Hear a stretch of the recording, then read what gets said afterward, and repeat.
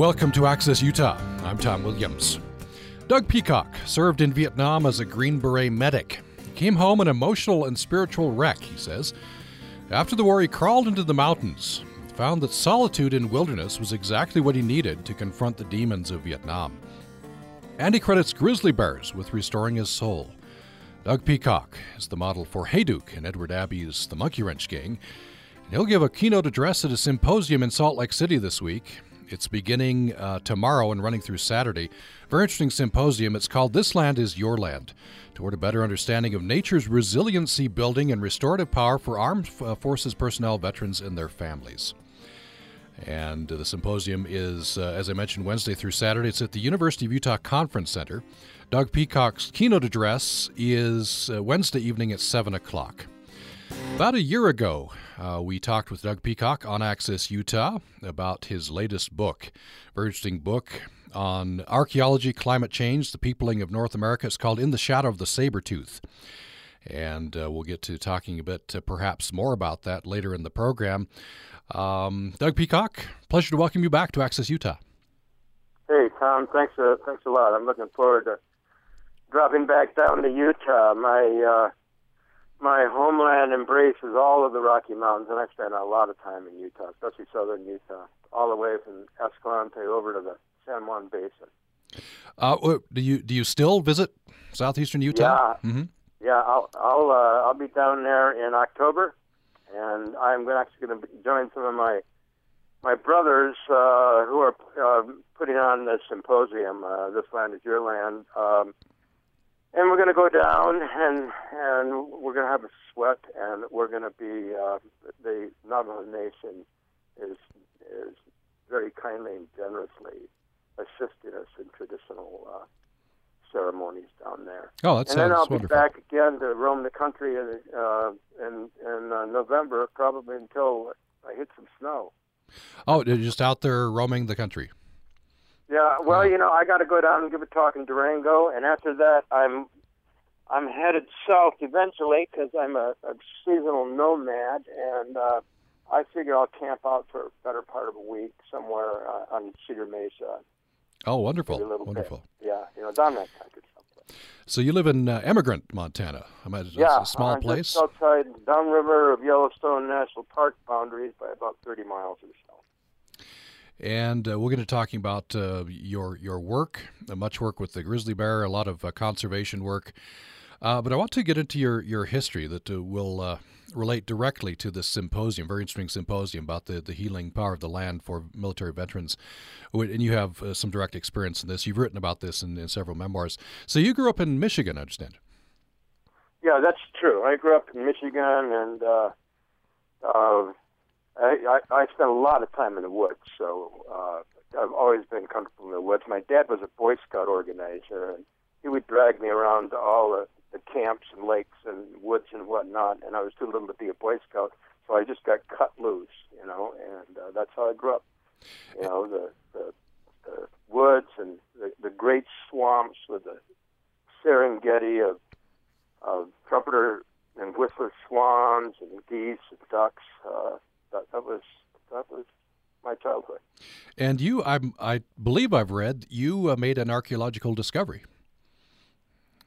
Yeah, I was a boy archaeologist, and I figured out when I was about 14 that these sand ridges in a flat landscape like central Michigan actually represented post-glacial stages of the Great Lakes.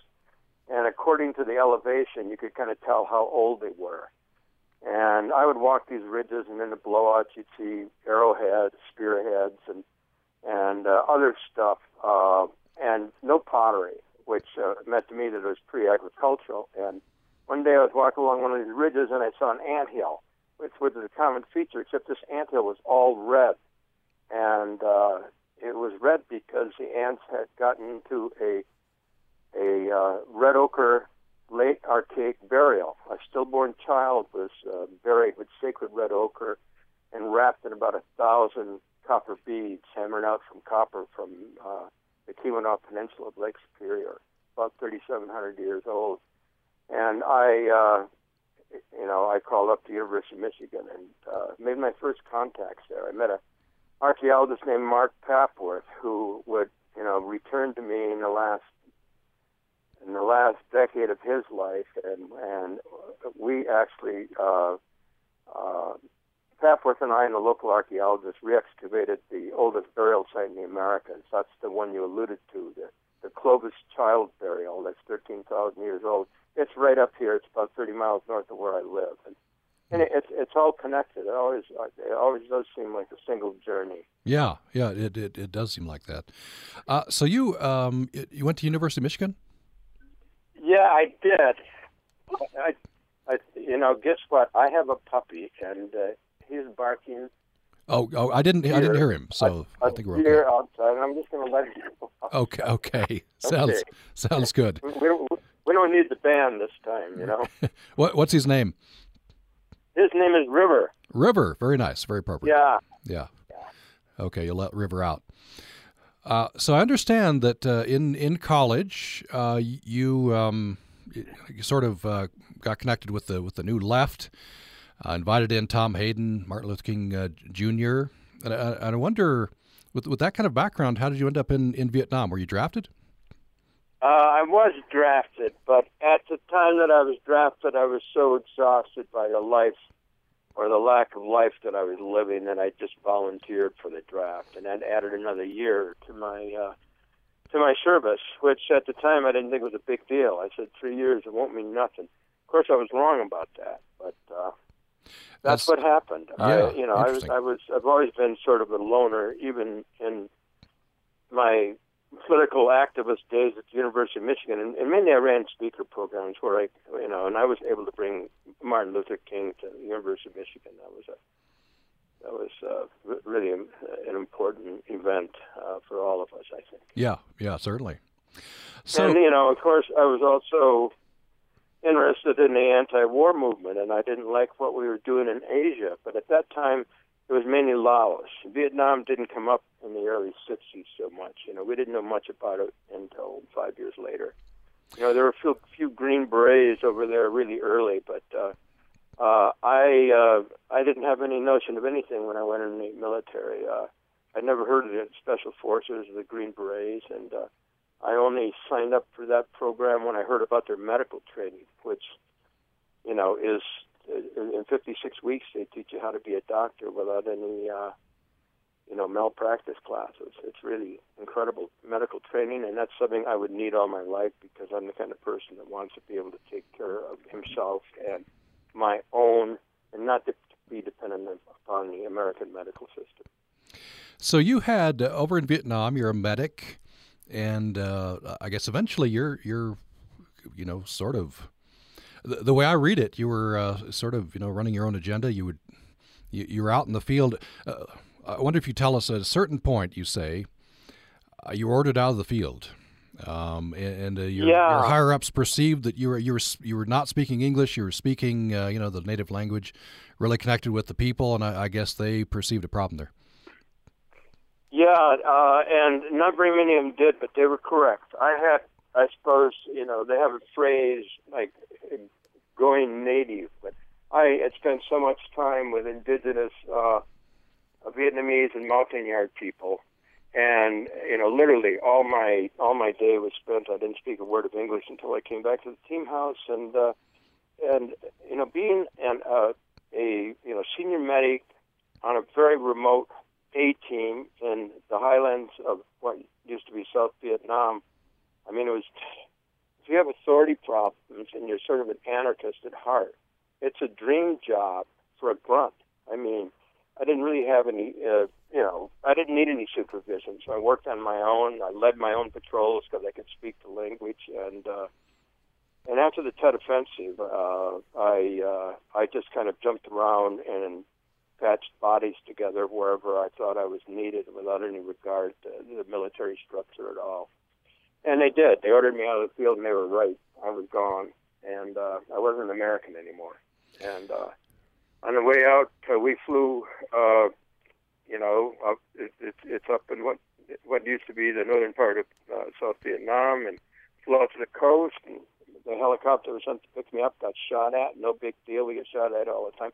But I looked down and I recognized the place. I'd been there on the ground, and it was My Lai. And I didn't know until a year later when I saw, like everybody else, those pictures in Life magazine, what was going on. And I flew over it when it was happening. And that did something to me. After that moment, I was really apart from the culture and society that I was supposed to be re-entering. I could never do that after My Lai, and I had a perverse sense of ownership, even though I wasn't on the ground there. It haunted me. You've I said was there. Yeah, I was there go for ahead. Veterans Day a couple of years ago. By the way, I went back to Vietnam, and I was the only person there at My Lai during Vets Day. It was quite wonderful. What did so you were the only veteran there at My Lai on that occasion? I was the only person there, and then some French people showed up, but I was definitely the only American there. I was with another Green Beret and my wife, the three of us. That's how we started out 3 weeks in Vietnam. That's by number one going to My Lai. What was that? Why did you want to start there? Just because it was a touchstone for an experience that was both beautiful and terrible. I loved people. I loved the country of Vietnam. The war always caught up, and I wanted to go back. I had the Tet Offensive really hit. It hit the cities and it hit my little village too. And the crossfire, what's the word they use for accidental casualties? Friendly fire.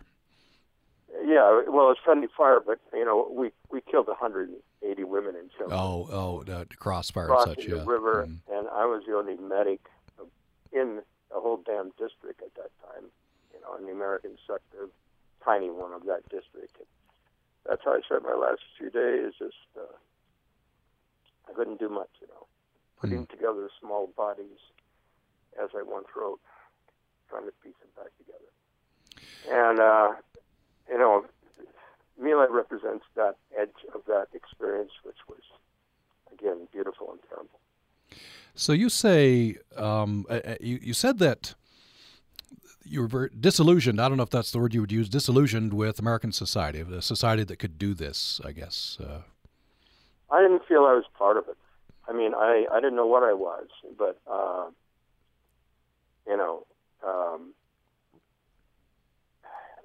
I wasn't part of that society anymore.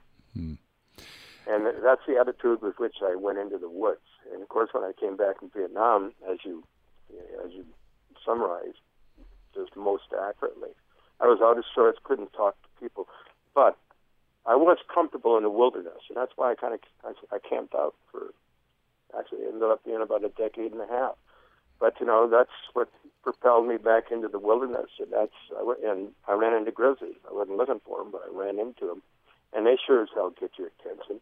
Yeah. And collectively, that experience of being out there, especially with an animal that could kill and eat you anytime it wants, is just exactly what I needed. I didn't need self-indulgence. I needed something to really enforce a larger sense of humanity in me, and the benefit is they do that. You don't think about your portfolio or your girlfriend while you're stumbling down a trail, and I don't use trails much, but that great bear out there was a great, wonderful accident. And I remember, because I looked it up last week, in grizzly years I wrote, these bears had saved my life, and I think that's exactly true. And out of that, and the fact that wilderness has been such an important part of my life, and creating a healthy atmosphere where I'm really fighting for great causes. There's it's a term from the military, and it's variously used, but payback is really important to me. It was used by GIs and Marines in Vietnam frequently, but it basically means if you take, you give. If you give, you take. And the gifts, the wilderness, the wild, and these what great bears gave to me was something that needed payback. And, that's so I spent the last 40 years of my life pretty much fighting for wilderness and, the rights of animals like, bears and buffalo and wolverines, all of them, actually. We're talking with Doug Peacock, if you just joined us. He's a naturalist. He's a conservationist. He has, he's had a long career, as he said, fighting for the grizzlies and for wild places. He came back from Vietnam wounded. He had what would be diagnosed today as PTSD. And he went out, he found that solitude and wilderness was exactly what he needed, and his encounter with grizzly bears restored his soul, he says. We'll talk more about that. Very interesting stories about the grizzly bears, and talk about their plight today. Doug Peacock, as you can probably tell from our conversation so far, is the perfect person to give the keynote address at an interesting symposium that'll be beginning tomorrow. It's called This Land is Your Land, toward a better understanding of nature's resiliency building and restorative power for armed forces personnel, veterans, and their families. That's happening Wednesday through Saturday at the University of Utah Conference Center. Doug Peacock's keynote address is Wednesday evening at 7 o'clock there at the Conference Center, and we're happy to have him on Access Utah today. We'll take a break. When we come back, more with Doug Peacock, and you can join the program at 1-800-826-1495, 1-800-826-1495. Perhaps you are a military veteran, have a vet in your family. Perhaps you want to talk about wilderness. Any of these related topics. We'll get into talking about grizzly bears as well. And the email is upraccess@gmail.com, upraccess@gmail.com. Doug Peacock, we'll talk about this after we come back. He said he had a map of the Rockies while he was in Vietnam. He'd use that to try to keep himself sane. He'd imagine the places that he loved. More on that following this break. Programming on Utah Public Radio is made possible in part by our members and Elon Magazine, a bi-monthly artistic celebration of inspirational stories from extraordinary women, defining the Southwest lifestyle through culture, art, and adventure. Information at elonwoman.com. Next time on Living on Earth, biologist Kamal Bawa finds the answer to a knotty problem. Tropical rainforests are full of a large number of species. Two individuals of the same species may be as far as 1 kilometer. So the question is, how are they reproducing? His research on this helps him earn a $100,000 prize. I'm Steve Kerwood. That's next time on Living on Earth from PRI. Wednesday morning at 10 on Utah Public Radio.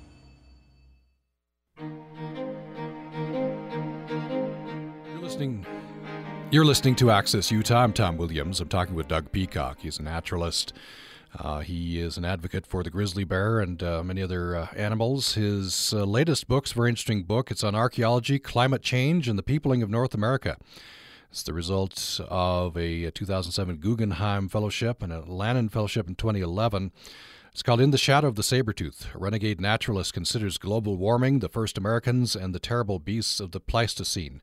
It's now out in a revised edition. It's out from Counterpunch, AK Press. We talked extensively about that book when Doug Peacock was on last. It's about a year ago. You can find that on our website, upr.org. This time we're concentrating on his experiences in Vietnam, following Vietnam. And he says that after the war, he was an emotional and spiritual wreck. He crawled into the mountains that he loved, found that solitude in the wilderness was exactly what he needed to confront the demons of Vietnam, and he credits grizzly bears with restoring his soul. He is the model for Hayduke in Edward Abbey's The Monkey Wrench Gang. He'll give the keynote address at a symposium in Salt Lake City this week. It's called This Land is Your Land. It's about wilderness and land in restoring and healing armed forces personnel, veterans, and their families. That symposium begins tomorrow evening with that keynote address by Doug Peacock, 7 o'clock at the University of Utah Conference Center, and continues then, symposium does through Saturday. So Doug Peacock, before the break, I mentioned this, I'd read you had a map. I don't know whether it was the Rockies or some places that you loved, and you would pull this out while you were in Vietnam and imagine some of these beloved places, and that would help you. Yeah, it was just a little dorky road map of the Rocky Mountains, mostly just Wyoming and Montana and parts of Utah. But I smuggled it in my military notebook, in which I was supposed to keep my military notes. And before Vietnam, during the lectures, I just stare at this map. And traveled with me to Vietnam. I had a special artifact, a kind of a big arrowhead that a friend gave me, and it was magic, and it was supposed to be a talisman to protect me from any enemy bullets. And for the most part, it worked. And along with staying alive, I needed a reason to stay alive for, and that was the map. And so, after sitting in an A camp, after being mortared like hell, and by the local Viet Cong with lots of civilian mass casualties after they'd all been medevac, I'd go back up, and after the fight was over, in the middle of the night, I'd pour myself a whiskey coke or whatever, and I'd get out this map, and in my mind, I'd travel over this map, and I'd see these great big blank areas, like in the Wind River Range or Yellowstone or up in Glacier, empty country down in southern Utah, and in my mind, I'd fly over these places like an eagle, and that's what I wanted to stay alive for. That's what I wanted to come back to, and the road map and the arrowhead kept me alive and gave me a reason to stay alive, because it was towards the end of my tour, and then this happened, just not uncommon. I mean, I found myself waltzing around in firefights like I was a ghost warrior. I was just impervious, and I took a lot more chances than I probably should have. And, well, consciously, I wasn't aware of any, death wish. I'd lost all my fear, and man, I needed that roadmap. I wonder if you'd talk to me a bit about the symptoms that you had following Vietnam. You came back. You said in a previous interview, this really hit me. You said the soul can take a mortal wound it'll never recover from. That you won't ever recover from PTSD, just to try to cope. And of course, PTSD wasn't even a diagnosis back then. No, back then, first of all, I didn't have any contacts. I was just kind of a wacko, and a firecracker would go off and I'd hit the dirt and all the typical stuff. But I didn't know, I didn't know that anybody else had those problems. And it's curious because I hung out back, especially when I got back almost immediately. I started hanging out with Ed Abbey. We'd take camping trips and whatnot. And, Ed, whatever else you want to think, he rather nailed the PTSD stuff in his 1975 book, The Monkey Wrench Game. And, it didn't even have a name then. We didn't know what the hell it was, but I thought he nailed it pretty accurately. And he also realized that, besides being a wounded warrior, that here was an energy, all that viable anger and training going to waste, and it could be channeled for, positive purposes, for a larger battle that's more in alignment with life than in taking life. And that is really, the protection and defense of wild nature. How did you encounter Ed Abbey? Was it out in the wilderness? How'd you meet him? No, I met him through Bill Eastlake. Bill Eastlake used to be the great father of literature of the Southwest. He wrote these beautiful novels, and Bill invited me over to his house one winter night when he was living on the outskirts of Tucson, when it was really pretty wild out there. And I had a motorcycle, and I couldn't find it right away. And it was cold and wintry, even though it was Tucson. And I finally found the place, pulled in, and he had a bunch of, I don't know, writer-type, poet-type people sitting around. And I took a seat. There were about half a dozen people there, and I took a seat next to this guy with a dark beard, and at that time I smoked cigarettes, so I tried to roll a bugle. I had a little baggie full of bugler tobacco and a paper, and I tried to roll a little joint-like cigarette. When I got it up, I tried to light it, and my hands were shaking. I was so cold. couldn't light my little cigarette, and this guy next to me reached over with a lighter and gave me a light. I was at Abbey. We talked about mountain lions.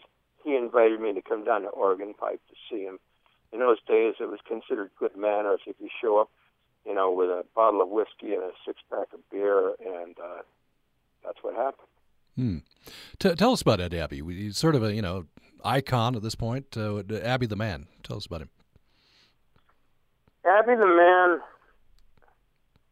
he was a cantankerous son of a bitch, and he was capable of incredible generosity. And what he was really good at is being a great friend, not just to me, but to all kinds of people. He befriended all kinds of people, Jack Leffler and Chuck Bowden, and he was a generous man, especially encouraging writers like Chuck, for instance. We just lost Chuck. And that's all part of the Abbey legacy, and he was a guy, if he needed to do something, if he had to go on a mission or a monkey wrenching mission, and he had a small team of 2 or 3 guys, he'd be on it every time. He was just, he was at his best out in the field. And, I'm not an easy person either, and back then I think I was impossible. So we had a cranky friendship, It took me, I didn't tell him I loved him until about 4 days before he died, but I did. And you were there at the end, right? In fact, you buried Ed Abbey, you say. That's true. Yeah. Myself and 3 close friends took Ed out into the wild desert and buried him in a beautiful illegal grave according to his last wishes. What did you think of George Washington Hayduke? What did you? Yeah. Well, George Washington Hayduke was dull, and I don't think I'm quite a dull. And there was a little tiny bit of friction because you don't just take the shell of a person and leave out the soul. A mutual friend of ours once said to me about that. He said, "Doug, friends don't do that to one another." But on the other hand, with Abbey, it was kind of okay. We had a different kind of relationship. He could get away with stuff other people couldn't, just because I think I saw the value of his voice and his work really early on. Towards the end, just a couple of months before he died, he came over to my house when I wasn't there and stashed a bunch of muddy boots and a 357 and some monkey wrench type stuff and left in my house. Well, that sounds terrible, but in fact that was okay with me. Ed was up to mischief right to the end of his life, and it was something I approved of. And so the Hayduke stuff, we got over that really quick, and the balance of the glitz of having Hayduke lives written on bathroom bar walls throughout the West was, counterbalanced by the dolt-like character of Hayduke himself. But what Ed did with that book, it transcends all that. That book is still out there. Hayduke lives, although I might add, barely. Right. Yeah. It's bumpers of lots of cars out there, yeah. and that's a hope. That's a knowledge that there's still people around to think like that, to know how important, the notion of the wild is, whether you call it wilderness or anything else. It's so important. It's like defending your home, and it's sometimes necessary to go beyond writing letters to your congressman to defend it. And civil disobedience has always been a choice. It's still one today. I was going to ask you about that, whether you thought that where the line is and whether you think that's changed over time. We had this debate most recently in Utah with Tim DeChristopher. So I wonder, where do you think that line is? So you say sometimes you have to go beyond writing your congressman, but how far can you go? Should you go? You stop short of harming life. That's all. You don't harm life. not peoples, not animals, and you know, that's an individual choice. You make it yourself. You do what you think is right or necessary, and what's right is not always legal, and vice versa. And if you get caught at it, you accept the consequences. You know, no whining. But you know, from civil disobedience is something everybody should work participating in. You know, if it's you know, I've got a bunch of friends like Rick Bass and Terry Tippis Williams that were recently out in Washington, you know, and they're sitting down somewhere blocking something, getting arrested. Well, it's okay to be arrested. Maybe everybody should spend a night in slammer for a good cause. And, you know, I tend to be a loner. I don't do well with groups, and so I don't do that kind of thing. But I do other things. You say, interesting, I was reading another interview, you said that there's a connection between at least the dates of My Lai and the death of Ed Abbey. Oh, God. Yeah, that's my Day of the Dead, you know, and Day of the Dead in Mexico is a different date. But it's a way, it's our culture. It doesn't provide us with a way to talk with our dead. And I do believe those conversations go on and need to go on. And so one thing I'm going to talk about tomorrow night is, you know, the use of ceremony and the importance of ceremony and use of in the practice of the wild, and you know, in healing ceremonies and in wilderness. And so I create my own ceremonies. And one of them is on March 16th, which is the anniversary of the My Lai massacre, and that's also the anniversary of the day that three friends and myself dumped Ed Abbey into a beautiful desert wilderness grave. And so I tend to go back out. I go back out to that grave, not every year, but most years. And you know, I go out there with maybe a bottle of mezcal and some kind of food like pozole that I make myself, an offering to the dead, and I have a conversation.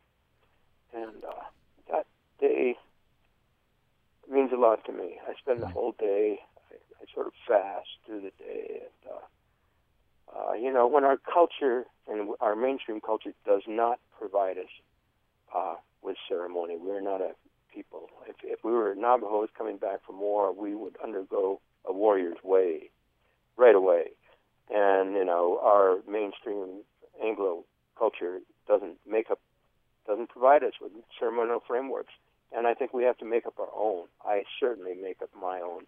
And I will talk about that tomorrow night. I think it's something individual returning veterans can think about and maybe construct their own observances.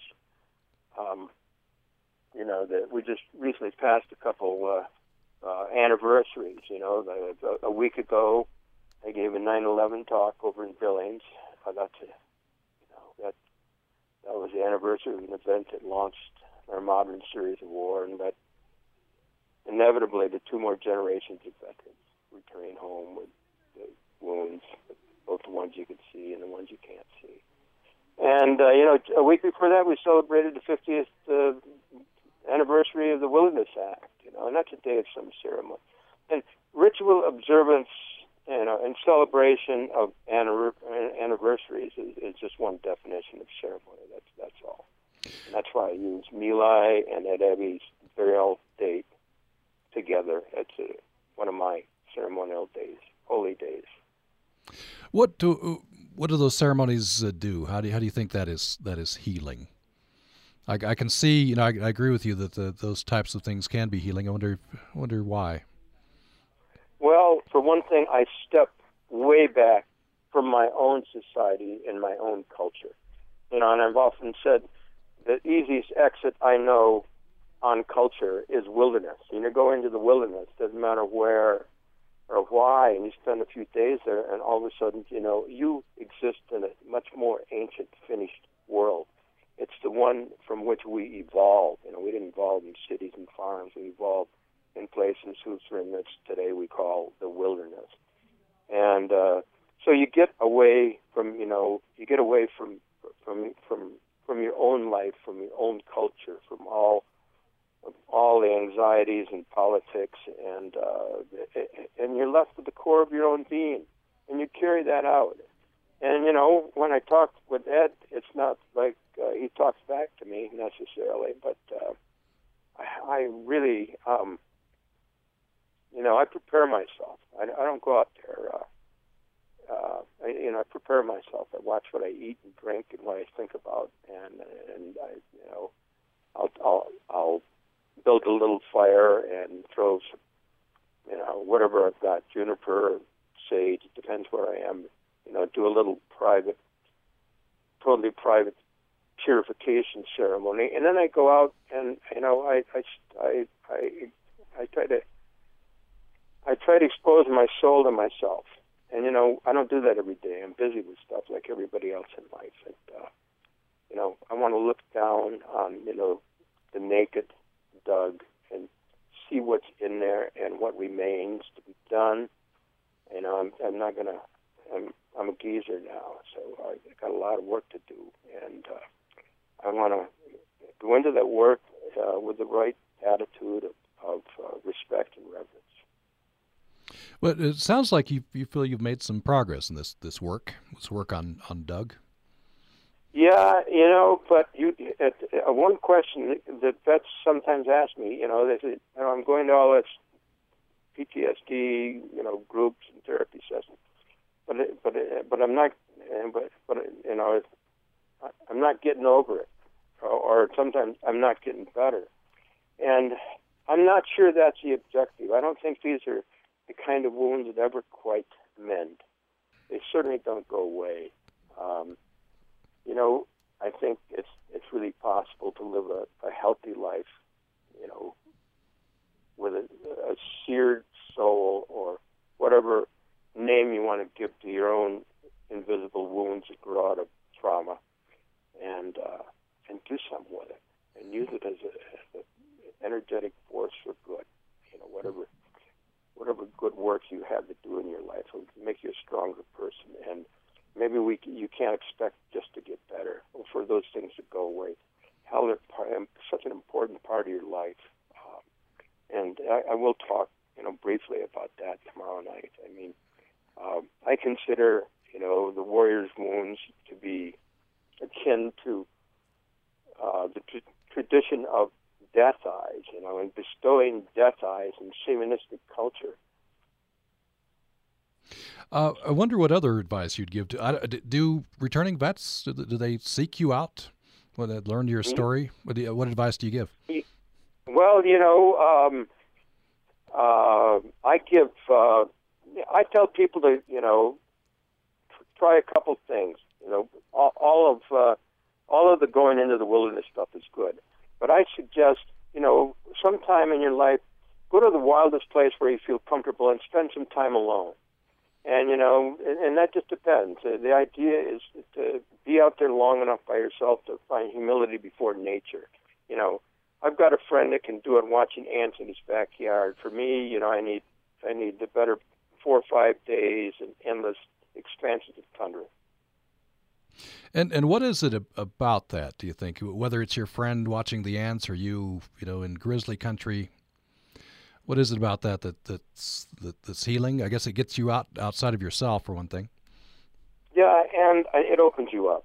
I say humility before nature. A grizzly bear sure as hell helps, because it comes a little quicker. We've got a few bears in the bushes.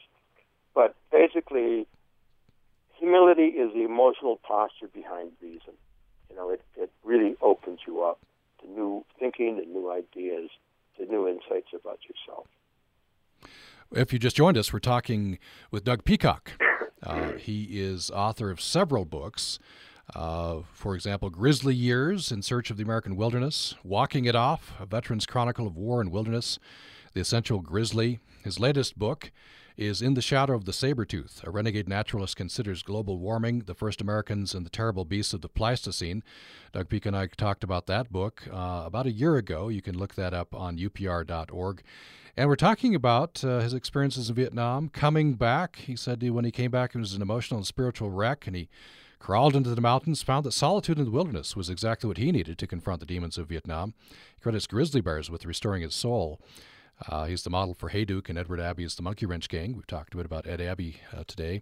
He'll give the keynote address at a symposium in Salt Lake City this week. It's called This Land is Your Land, Toward a Better Understanding of Nature's Resiliency Building and Restorative Power for Armed Forces Personnel, Veterans, and Their Families. It's happening on the University of Utah campus, University of Utah Conference Center. Doug Peacock's keynote address is Wednesday evening at 7 o'clock. That symposium is happening Wednesday through Saturday. So, Doug Peacock, just about 5 minutes left, and I do want to talk about grizzly bears. You say that for you, this idea of humility before nature, and I can see this, 'cause it was certainly produced by being in grizzly country. You have to rivet your attention, and you have these large beasts around you who could kill and eat you. You found a great affinity for grizzly bears. So I wonder if you tell us, maybe about your first encounter, how you came to love these animals. My first encounter, I was soaking in a hot spring in Yellowstone after a malaria attack, and I didn't know anything about grizzlies, I looked over my shoulder, and there was a mother grizzly and two yearling cubs about 200 feet away, and I said, I didn't know anything about grizzlies except you weren't supposed to get close to mothers with cubs, and they didn't look at me, but I decided I was going to climb a tree by this tiny creek, which is hot. And so I stood up out of this hot spring, this hot creek, as it were, and I made a bolt for this tree that was right on the bank of this little baby creek. There was the whirlpool-like effect of the hot water caused me to blank out. I blacked out, and I hit the tree smack with my forehead and cut a huge gash, and the blood's running down my face. And I was still so terrified, I scrambled up to the top of this tree. And when I got to the top of the tree, I discovered it wasn't much bigger than a Christmas tree. And anyway, that grizzly family continued to graze on the grass, sometimes within 20 feet of me, without once looking at me. They knew I was there the whole time. But I was up there in the October wind, naked, blue, and bleeding like some species of silly wren. And those bears really got my attention. That was the beginning of it. You had another experience. Yeah, go ahead. And I might say, with a symposium like Land is Your Land, I am going to talk about mundane things, okay. The protection of that land. Some people want to take it away. What is the appropriate use of that land? Is recreational practice a good enough reason to go in the wilderness? Stuff like that. Also, grizzly bears in Yellowstone, the federal government, Federal Wildlife Service, has decided they're going to remove all federal protection. They're doing that right now, and I'm fighting it. They tried to do this back in 2007. It's called delisting, to take the grizzly bear off the Endangered Species Act and turn all the management over to the adjacent states. Will hunt them into extinction. But anyway, that's going on right now, and it's an uphill fight, and I'm going to talk about it. I'm going to fight it, and I'm coming down to Utah to look for allies in that fight. I'm really looking forward to talking to some of my friends that run outdoor programs for some of these conservation groups and their veterans outreach. I mean, what a team those warriors would make, and we've got a battle in front of us, and that's to keep Yellowstone's grizzlies really from winking out. It's an island ecosystem. Global warming has trashed the number one food of grizzly bears in Yellowstone, which is the nuts from the whitebark pine tree. The mountain pine beetle has decimated those forests. 95 to 98% of all whitebark pine mature trees are dead. And so, anyway, a few things like that are going to come up, and we should be prepared to talk about it. You know, a lot of the states want to take, including Utah, want to take management of federal lands, the BLM lands, the forest lands, away from the federal government, so they can, you know, sell gas leases and plots for development and whatnot. And you know, I'm an enemy of that effort, and I'll bring it up.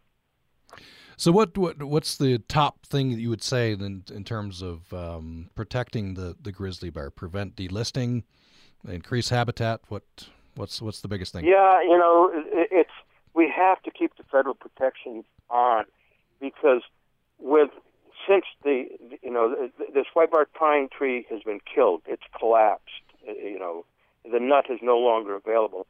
And that really, that happened about 2007, the mortality, you know, both from livestock interactions with ranchers and from hunters for other game, you know, the mortality for grizzlies is skyrocketing since 2007.